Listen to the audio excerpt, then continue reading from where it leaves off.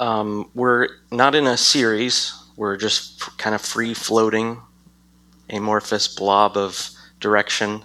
I'm kidding. We are not in a series. However, there is a certain amount of time before the next initiative, that is what we're doing as a church. Jason, you heard him mention that we are going to be going to Wright State University to start something we call, or to restart something we call Rock Campus Fellowship. And that is a missionary or a missionary activity or an evangelistic endeavor that we're doing as a church. And one of the things that's going to happen through that endeavor is that we are going to meet young men and women who are immature. Surprise. Now, I'm not saying that to be offensive. That's just every young man is immature at some point in your life. I'm going to do something not normal. I'm going to duck back here and grab my phone because I think this is honestly one of the funniest things I've ever heard a man of God say. I have a tweet here. Got to keep up with the tweets. I'd put it on the board if I could, but this is Tim Keller. How many of you know Tim Keller? Redeemer Presbyterian Church in New York City.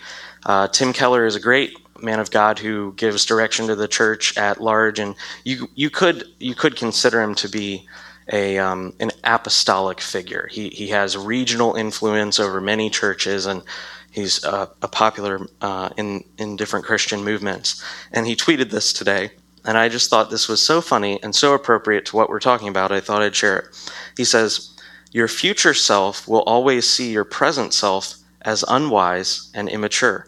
That means you are currently a fool right now."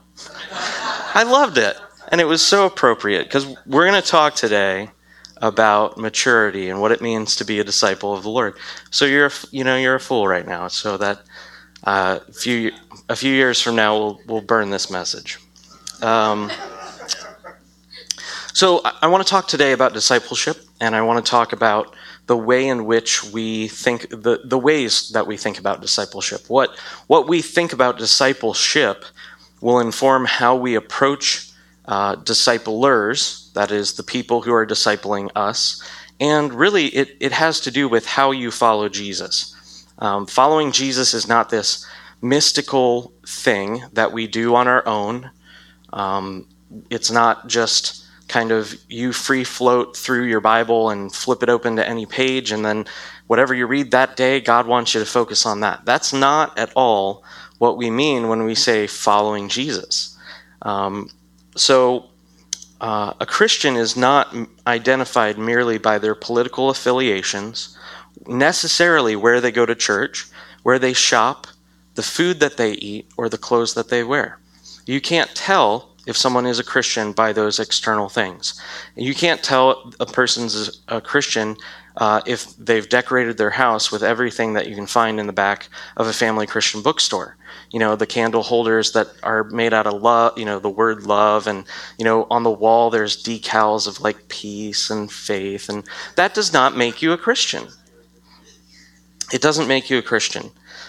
Christians are identified rather by a lifestyle, a way of life, of activities that are service, mercy, and love. That is how a Christian is identified. Jesus said, "The world will know that I'm in you, that I'm the Christ, I'm Son of God, by your love for one another." And so he doesn't say they're going to know you by your fish decal on the back of your car, by the way that you vote with the moral majority. That's not at all how Jesus says you're going to be identified. So this lifestyle, it's exhibited by serving, giving, praying, counseling, and befriending. That is the act of making a friend, going and reaching someone. Admittedly, when we come to Christ, when we go and share the gospel with others, and when we ourselves came to Christ, those elements of our life were not there. They were missing. And we'd all freely admit that, or at least I'd hope you'd admit that.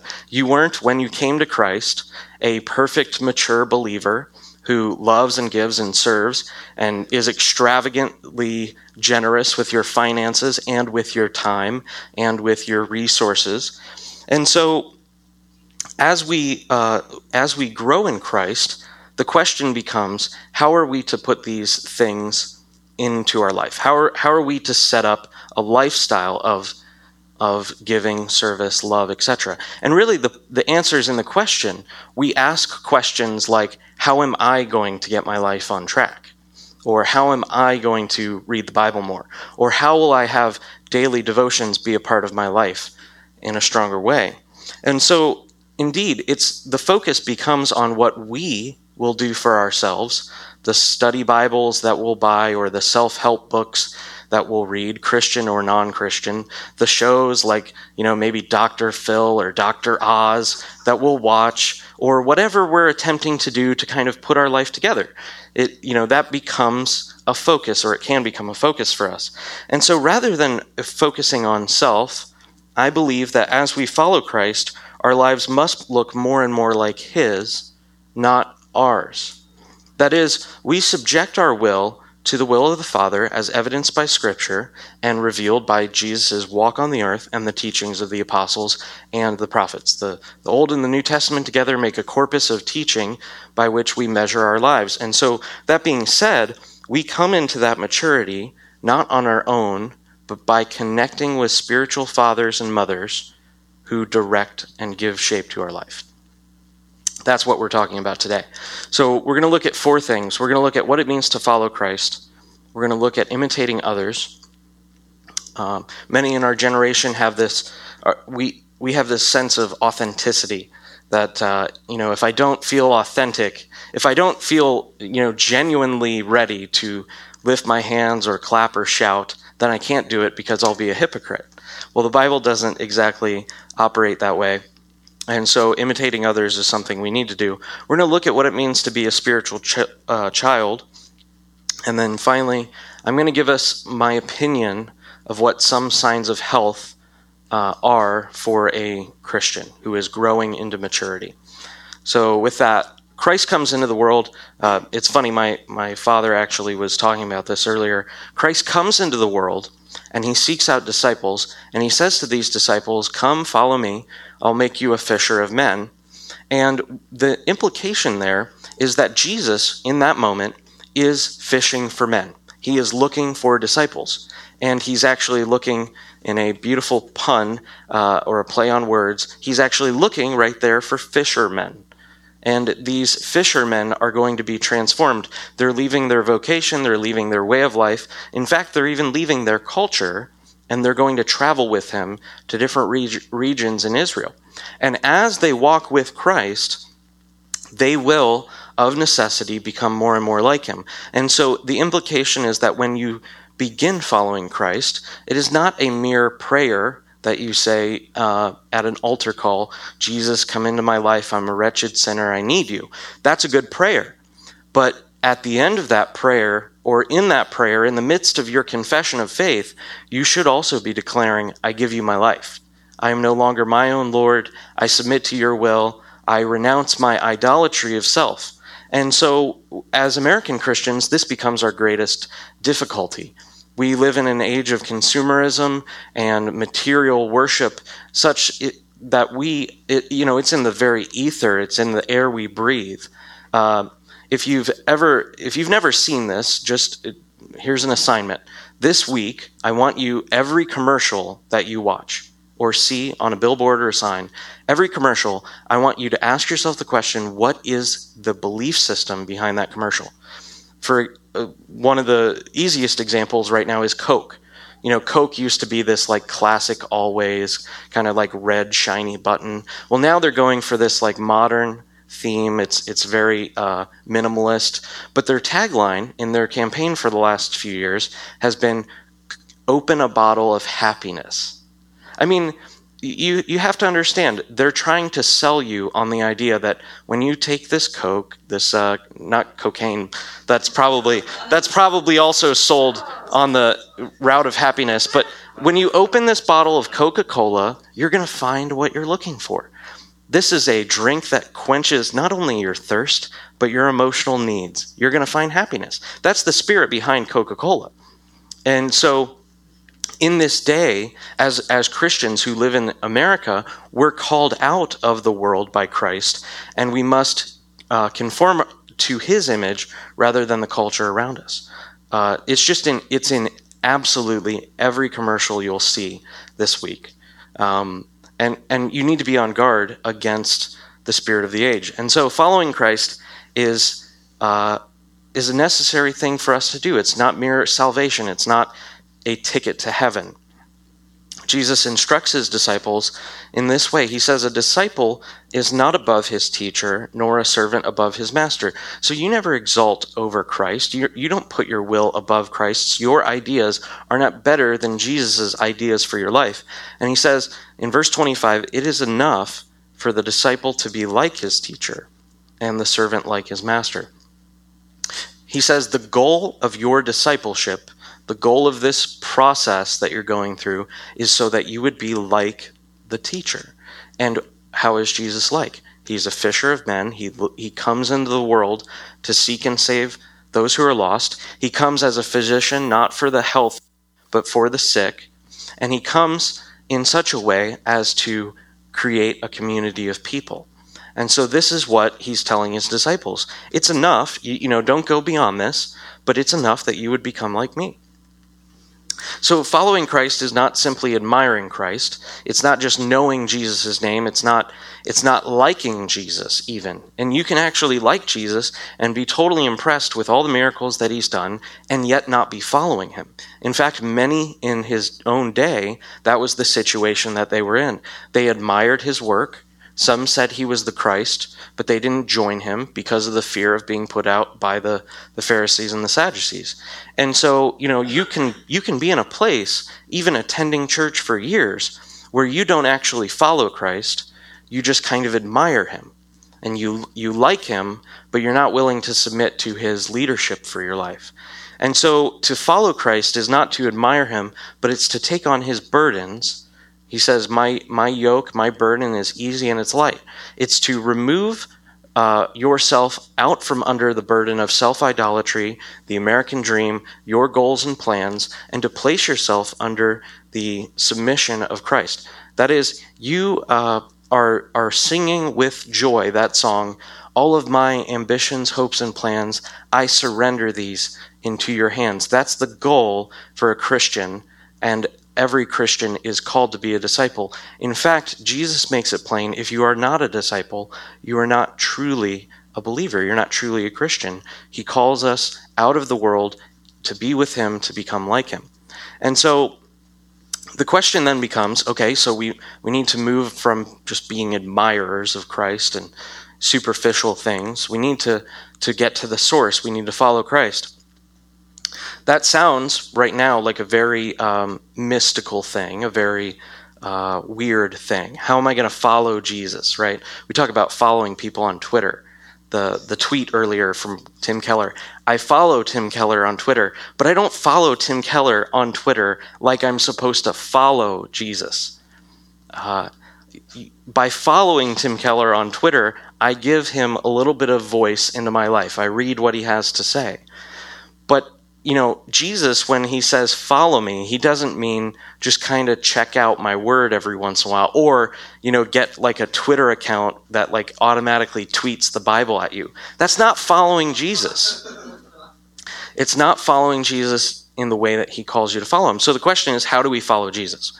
What does being a disciple of Christ look like now that Christ is ascended into heaven? Does he literally want us to grab tunics and sandals and fly over to Israel and walk around and visit all the places he visited? No, obviously not. I mean, that just is ridiculous. We know that's not the truth. So the question is then, okay, maybe it's just, following Jesus in our Bibles. Well, no, that's not the answer either. He doesn't say to you, follow me and grab your study Bible of your preference and look in the study Bible for whatever you may think it says about me. That's not what Jesus says. Jesus and the apostles, in their instruction to the church, their gospel that they bring to the nation of Israel, the surrounding nations in the Roman culture that day, they did not address every social concern. And likewise, I began this message talking about a problem that we face as individuals. You and I are not mature. We learned from Keller, we're presently fools. And we face this issue, and the society at large faces this issue. And so for the church of the first century, the slavery of man, that is, the fact that people were enslaved, there were subjects and masters, the slavery of man to sin for the apostles and for Christ is a far more important issue than the slavery of man to his fellow man. Because Christ, the apostles, understand that the gospel, Jesus says in a parable, is like a mustard seed, and it's the smallest of the seed, but when it has grown and expanded and grown to maturity, it becomes a tree, and the birds of the air, which speaks about the nations, that's a prophetic symbol of nations, the birds of the air come and find rest in that tree. Jesus is saying this gospel is going to spread throughout the world, and in so doing, it's going to demolish all types of slavery. Not just slavery of a man to his fellow man, but also slavery that fills the heart. Unfortunately, it took many generations in our own country to see that take place, and in many ways, we still have other types of slavery. We may have gotten rid of the slavery of the African Americans who were in this country, but there's still slavery all around the world of women and children in sexual slavery, that is, either a system of prostitution or what is called human trafficking. But there's also in our culture a slavery to material goods and a slavery to those things that do not actually matter at the end of our life. Jesus says, do not lay up for yourself treasures on the earth, but rather give generously. Lay up for yourself treasures in heaven where moth and rust, that is, the destructive forces of nature, cannot touch them. And so, there's still work to be done with the gospel. But a slavery that we have today is the slavery and addiction of people to their own wills. And that is the same problem that they had in the first century church. And that slavery to our own will leads man and woman into terrible things that break apart families, that results in the types of issues we were talking about. Our generation, just like the first century, has some deep societal problems. It's not slavery necessarily in the sense that it was a few generations ago, but it's now a slavery of our own will over and against the commitments and covenants that we've made. And that results in fatherlessness, divorce, sexual abuse, and broken homes. And because of these things, because men are submitted to their own will and not to the will of Christ, they put things before their covenants, such as other women, their jobs, substance abuse, whatever they're trying to use to fulfill their, maybe it's Coca-Cola, to whatever they're trying to fulfill that internal lack of fulfillment. And they exalt these things over and against the covenants they've made, and they break their families in half, and they send children away to live with one parent or the other, or the parents split and then the kids, go somewhere else. It's a rampant social problem in our day. Now, knowing that Christ and the apostles have a pattern of freeing the man to fix the problem, we too shouldn't just go around and set up like tent meetings of family reconciliation, or we shouldn't put on crusades for mere restoration or reconciliation type of meetings. That won't solve the root of the problem. Like Paul, we need to address the spiritual condition. And in this chapter, our reading for today, Paul addresses this. He says in 1 Corinthians 4:15, now I'm not saying necessarily there was a lot of divorce in Corinth. I'm saying that the spiritual condition is exactly analogous to today. He says, "For though you have countless guides in Christ, you do not have many fathers. For I became your father in Christ Jesus through the gospel." What he means by countless guides in Christ is there's tons of people with opinions as to who this Jesus was and how you should follow him and what you should do with your life. And, it is exactly analogous to today. We have every type of translation in the English language. Also, you've got that translation, and then you've got its corollary study Bible. And then you've got like the corollary study Bible with like extra historical notes or something like that. We have more self-help books in Christian bookstores today than at any other time in the history of the church. And we have more guides than any time before. Yet the saying is still true: we lack fathers in our life. Paul goes on to say, "For I became your father in Christ Jesus through the gospel." Paul is, in this chapter, defending his ministry along with his team's reputation, because the people at Corinth had begun to revile against Paul. They were throwing off restraint. As it says in Psalms 2, the nations want to cast off restraint of Christ and his authority. And so this is happening at Corinth. There are some people in their church, in that city, and they are attempting to throw off the authority that the apostles had come and brought them up in. And Paul is saying, what are you talking about? No one else has this relationship with you. I'm your spiritual father. I was the one who gave birth to you by giving you the gospel and bringing you up and nurturing you in the faith. I planted this church, and in some very real way, although it is Christ's church, it belongs to me. I have authority here. I'm supposed to speak into your life. And so the chapter ends with Paul saying, what do you want? Do you want me to come with a rod, or do you want me to come in a spirit of meekness and gentleness, in love? Now, the point being here is that our situation as men in the church, young men, young women in the church, is exactly this. We have so many guides, so many opinions, so many people to follow on Twitter or to read their study Bibles or listen to their sermons, yet we don't have many fathers. There isn't a relationship there that actually has substance. And so following the pattern of the apostles, we shouldn't go around and start parachurch ministries of like, the crusade to end fatherlessness or something like that. That won't fix the problem.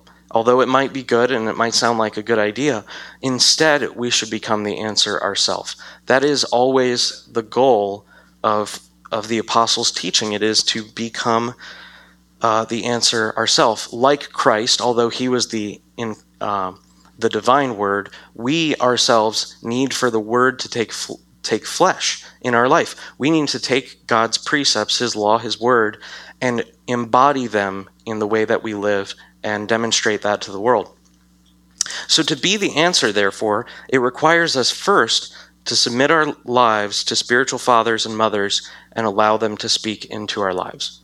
It is not enough that you know the problem or the solution. That solution of this issue of fatherlessness only comes about by submitting to fathers. It's just the way that God has set up even reality. Think about this. You cannot be a father or a mother unless you were a son or a daughter. It's just impossible, because without you being a son or a daughter, you wouldn't really exist. So when you're born, you were someone's son, you were someone's daughter.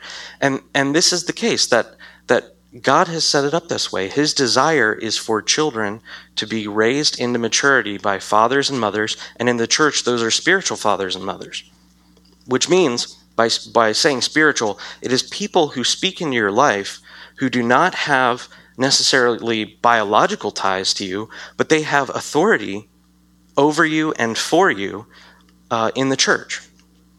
Now, because we've grown up with these wounds in our life of fatherlessness or broken homes, this is a scary thing for you and I, and it's also a scary thing for the people that we're going to be sharing the gospel to and eventually discipling. And therefore, we need to be the answer ourselves. We need to create in our own life, by the grace of God, a submission to fathers and mothers that doesn't that actually has some substance, and we'll be talking in a minute about what I mean by that. But it means giving permission to those who would disciple us to both care for us and to love us. Now that may sound weird, right? We talk about love as this thing that is done by the lover. in our culture. We talk about, I couldn't help myself. I just, at the sight of this person, I just fell in love. Well, that frankly is, to use an okay word, it's just junk. I mean, I pray that you are not in a relationship that started out with, love at first sight. Now, maybe, God was involved but that's not how relationship takes place. Relationship takes place over time, and there's trust. And so when I say give permission to those who would disciple us to love us, I mean sticking around in such a way and opening up our life to become vulnerable to allow someone to love us. And that love takes place over time, and it takes place over years, and there's trust in those types of relationships. You don't just go around and declare to strangers on the street, I love you. You say, hello. What's your name? There's a relationship that needs to exist for you to open up that channel to allow someone to love you. And it's only in allowing someone to love you that you will grow up and become mature. In part of that loving is also the same thing as discipling and disciplining. There's a reason that disciple and discipline are so similar in the way that they're spelled and the words that they actually are, because they're one and the same. Discipling is the process of mid-course corrections and removing some and adding some and directing, and this often takes the form of what some people call harsh words or admonishments or rebukes. And the love and discipline thing is really two sides of the same coin. You cannot have authentic love without trust and without the ability to tell someone they're wrong or to ask for forgiveness from someone. That's relationship, and relationship is the channel through which love is communicated. So, that being said, Paul knows this. He's a spiritual father. And in our chapter today, in 1 Corinthians 4, he is trying to address this situation in Corinth. For Paul, following Christ, it takes place in the context of the church, and in that church we grow and mature. Paul is not writing a letter to the individuals at Corinth. If you look at the beginning of the book, it says to the church at Corinth. He's not writing a letter to then be dissected and then be put in various self-help books about how to, get your life on track. Paul isn't intending to write a book that we skip the first 12 chapters and then we really know the 13th, and then the rest of it we don't even read either. That's not why Paul is writing the letter. The context of Paul addressing this problem of spiritual fatherlessness is in the context of a church. That is the setting for getting these issues resolved. He says in 1 Corinthians 4, 16 through 17, I urge you then, as a result of then being a word that says, as a result of all that we've just addressed, the fact that they have come into a place where they feel sufficient and rich and mature and kings, when really they're a group of Christians who have deep spiritual problems. He says, because, I've just illustrated your actual immaturity to you, because of that, be an imitator of me. That is why I sent you Timothy. So why did he send Timothy? He sent Timothy so that they could be imitators of Paul, my beloved and faithful child in the Lord, to remind you of my ways in Christ as I teach them everywhere in every church. Notice the relational dimensions that are explicit in these two sentences. First is Paul's ways are in Christ. He asserts that not just of his own testimony, but also because he sent Timothy to be an example. Timothy will also bear witness that Paul's ways are in Christ. And Timothy himself is a faithful child in the Lord. Paul doesn't say that he's just, a good brother. Paul describes Timothy as his child. But we all know from the writings of the New Testament that Timothy, his natural earthly father, was not Paul. It was some other guy.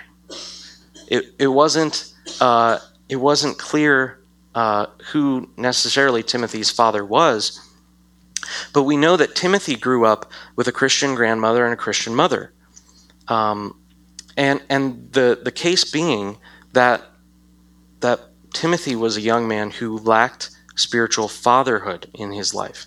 So when we talk about spiritual fathers and mothers, it's not enough, ladies, as much as you may like this idea, to just have a spiritual mama and just go to her all the time. Timothy had that. He had his mother, who was a faithful woman. And Paul identified the problem in Timothy's life. You need spiritual mothers and spiritual fathers. And that's why Paul takes Timothy on. Also because of the call of God on Timothy's life, which hopefully we can look at in the next few weeks. But Timothy is a demonstration to the Corinthians. He's a demonstration of how to live. He's a living testimony, a living epistle, as Paul says later, that Timothy is going to live amongst the Corinthians and demonstrate and exhibit a way of life that is commensurate with the gospel.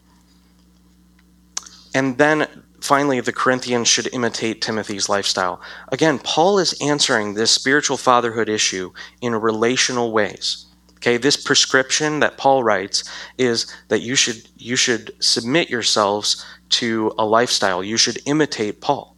And so, it's not this non-authentic, whatever I feel like, however I want to worship, however I want to study my Bible. It's imitate the people who got you started in the faith. And so these Corinthians, a group of people, are being sent by Paul, not only a letter, but a living epistle, Timothy, to walk in their midst and to demonstrate how to live a life. And Timothy will bring correction, and he'll bring direction and other things that are needed in Corinth. So, all of that being said, let's say you're convinced that spiritual fatherhood is a thing that you need to be seeking, or discipling or discipleship rather is something that you need to enter into. You let's say that in the last 30 minutes or so, I've successfully convinced you that you need to move beyond just admiring Christ and actually following Christ. Maybe I haven't convinced you, but if I haven't convinced you, then I want you to examine your own life. Now, Paul in this chapter actually says, I don't judge myself. But he's not saying you can't judge yourself. Later he says, test yourself to see if you're in the faith. And so this idea that we're going to examine some dimensions of our life, what I'm asserting is that the things that we're about to talk about are the pattern of life for biblical Christianity in American culture today. That is, what are the necessary things, just at a foundational level, that are required to be in place for you to be a person who's growing into maturity. Now, before we get started looking at these 4 things, I don't want you to hear this as, well, if I'm not meeting the bar, I'm not a real Christian. That's not what I'm saying. What I'm saying is Paul is addressing a problem at Corinth, and he's addressing it to have it resolved. The grace of God is never a thing that comes by and just, kind of accuses you and then leaves you in a broken state. The grace of God, the Word of God, it comes to you to cut to the quick, that is, cut to the heart, and to resolve and administer healing to that issue of your life. It's like a master surgeon who goes in after gangrene. He knows just where and how to cut. It is necessary that these things be removed out of your life. It's not okay for you to know that you have spiritual fatherhood issues or relational maturity issues. It's not okay to identify those and then not do anything about it.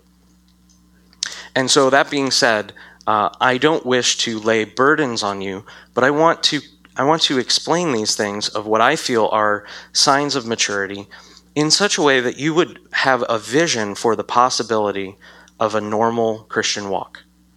Amen? That's what I want. I want a mature Christian walk. I don't want to play games any longer. I'm 25 years old. I'm a quarter of a century old. And some people talk about a quarter life crisis. I'm trying to wake us up as young men, young women, to the very real possibility that your life is moving forward, and you need to move forward. And you need to move forward in following Christ, not just some direction that you want to live. So I think these are some ways that you can test your walk to see if you're actually beginning to grow up or if you're trying to be like Peter Pan. You remember Peter Pan? You guys ever see that movie? Peter Pan, he lived on the island of the boys who never wanted to grow up. That's what we've got. We've got Mark Driscoll calls young men who don't take responsibility for life. He says boys who can shave. And that's what I desire to get rid of.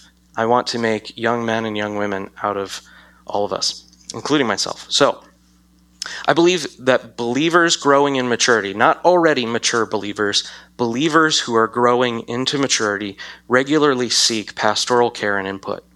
And this basically looks like pastors aren't chasing you down all the time to find out what's wrong in your life. And you're not hiding problems until it's too late to do something about it.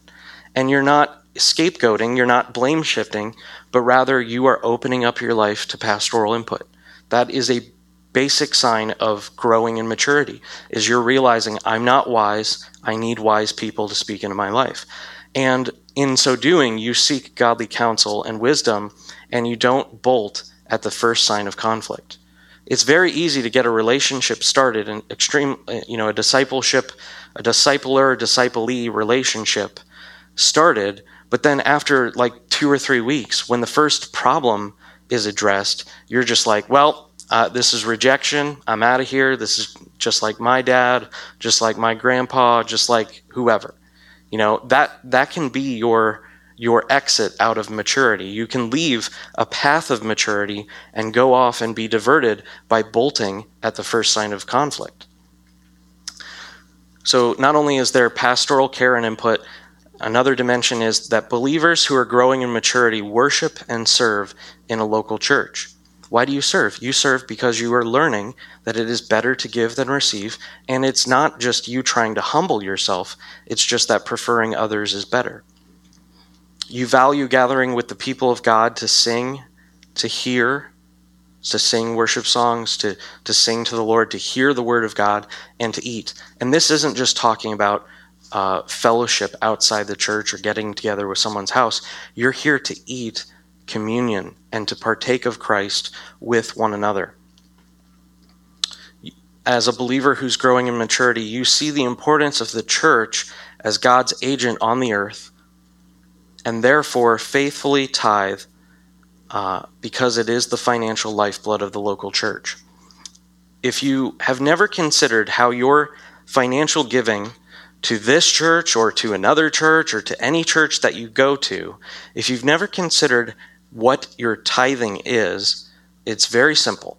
Without tithes, there cannot be pastors who go to seminary for years and years and years and spend money that they don't have without the ability to pay back their debts, or in my life, preferably pay it before you start. That is the way that churches are financed. Whether it's a small non-denominational church like this, or a large denominational church with many churches in many states and countries, the way that churches are run are through money.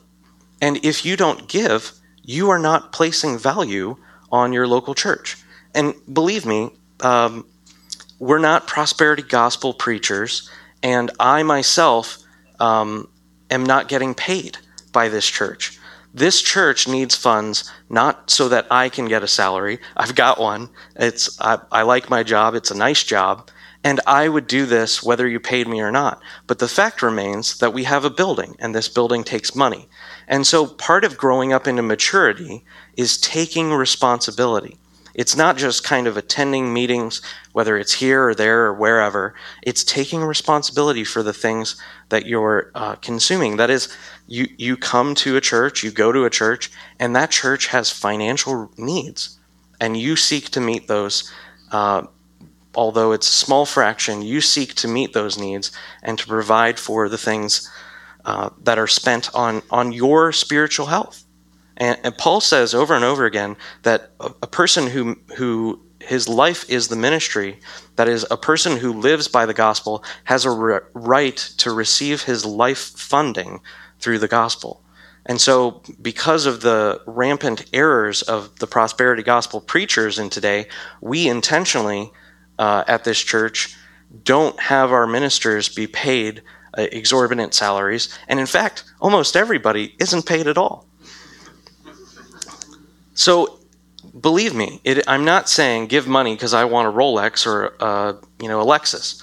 I don't even like watches.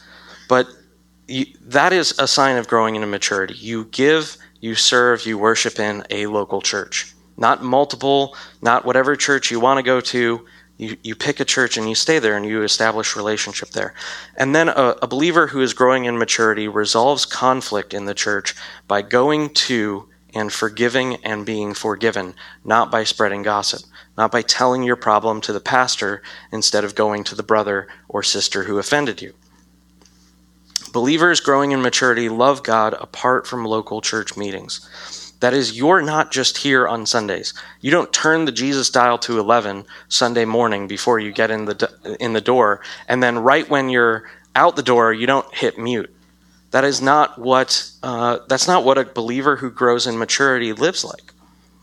Believers who are growing in maturity have their heart warmed when they're reading the Word of God, and they're regularly learning from the Scriptures the things that pertain to godly living.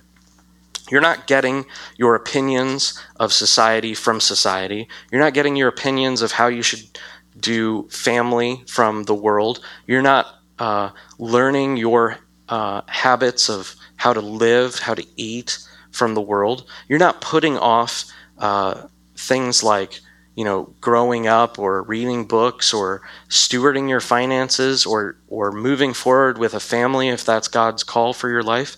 You're not doing that because it's cool to have 2 incomes and no kids. You're doing that.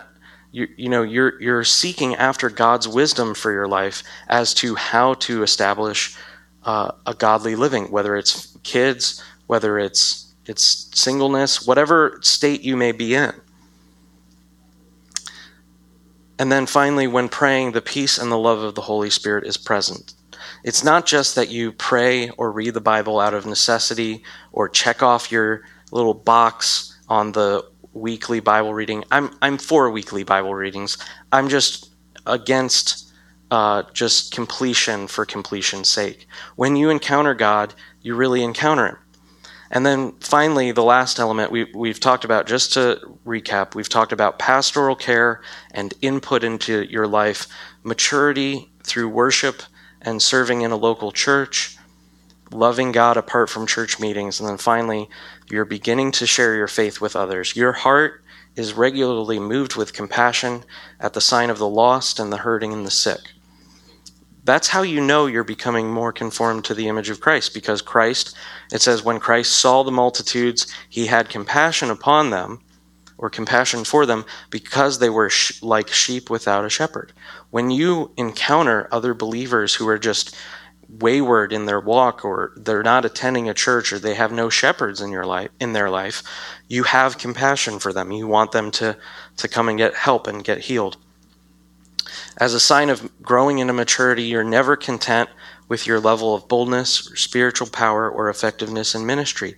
You're always, after the encounter, after sharing your faith, after trying to help someone, you always walk away, Lord, how could I have done that better? How could I have, what are the verses? Where's the part of Scripture that would have helped that person's problem? Why wasn't I effective? Why didn't my prayers affect a change?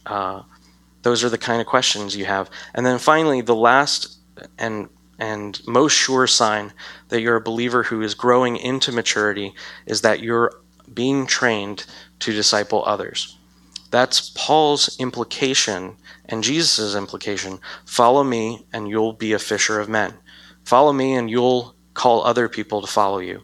Paul says to the Corinthians, follow me, be an imitator of me, and watch Timothy's life, and he's going to come and live his life among you. And the necessary implication is, after Timothy comes and helps Corinth is going to send out missionaries as well.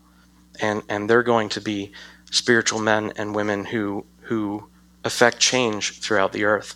So that is what I think are those 4 elements of maturity that should be taking place in our life.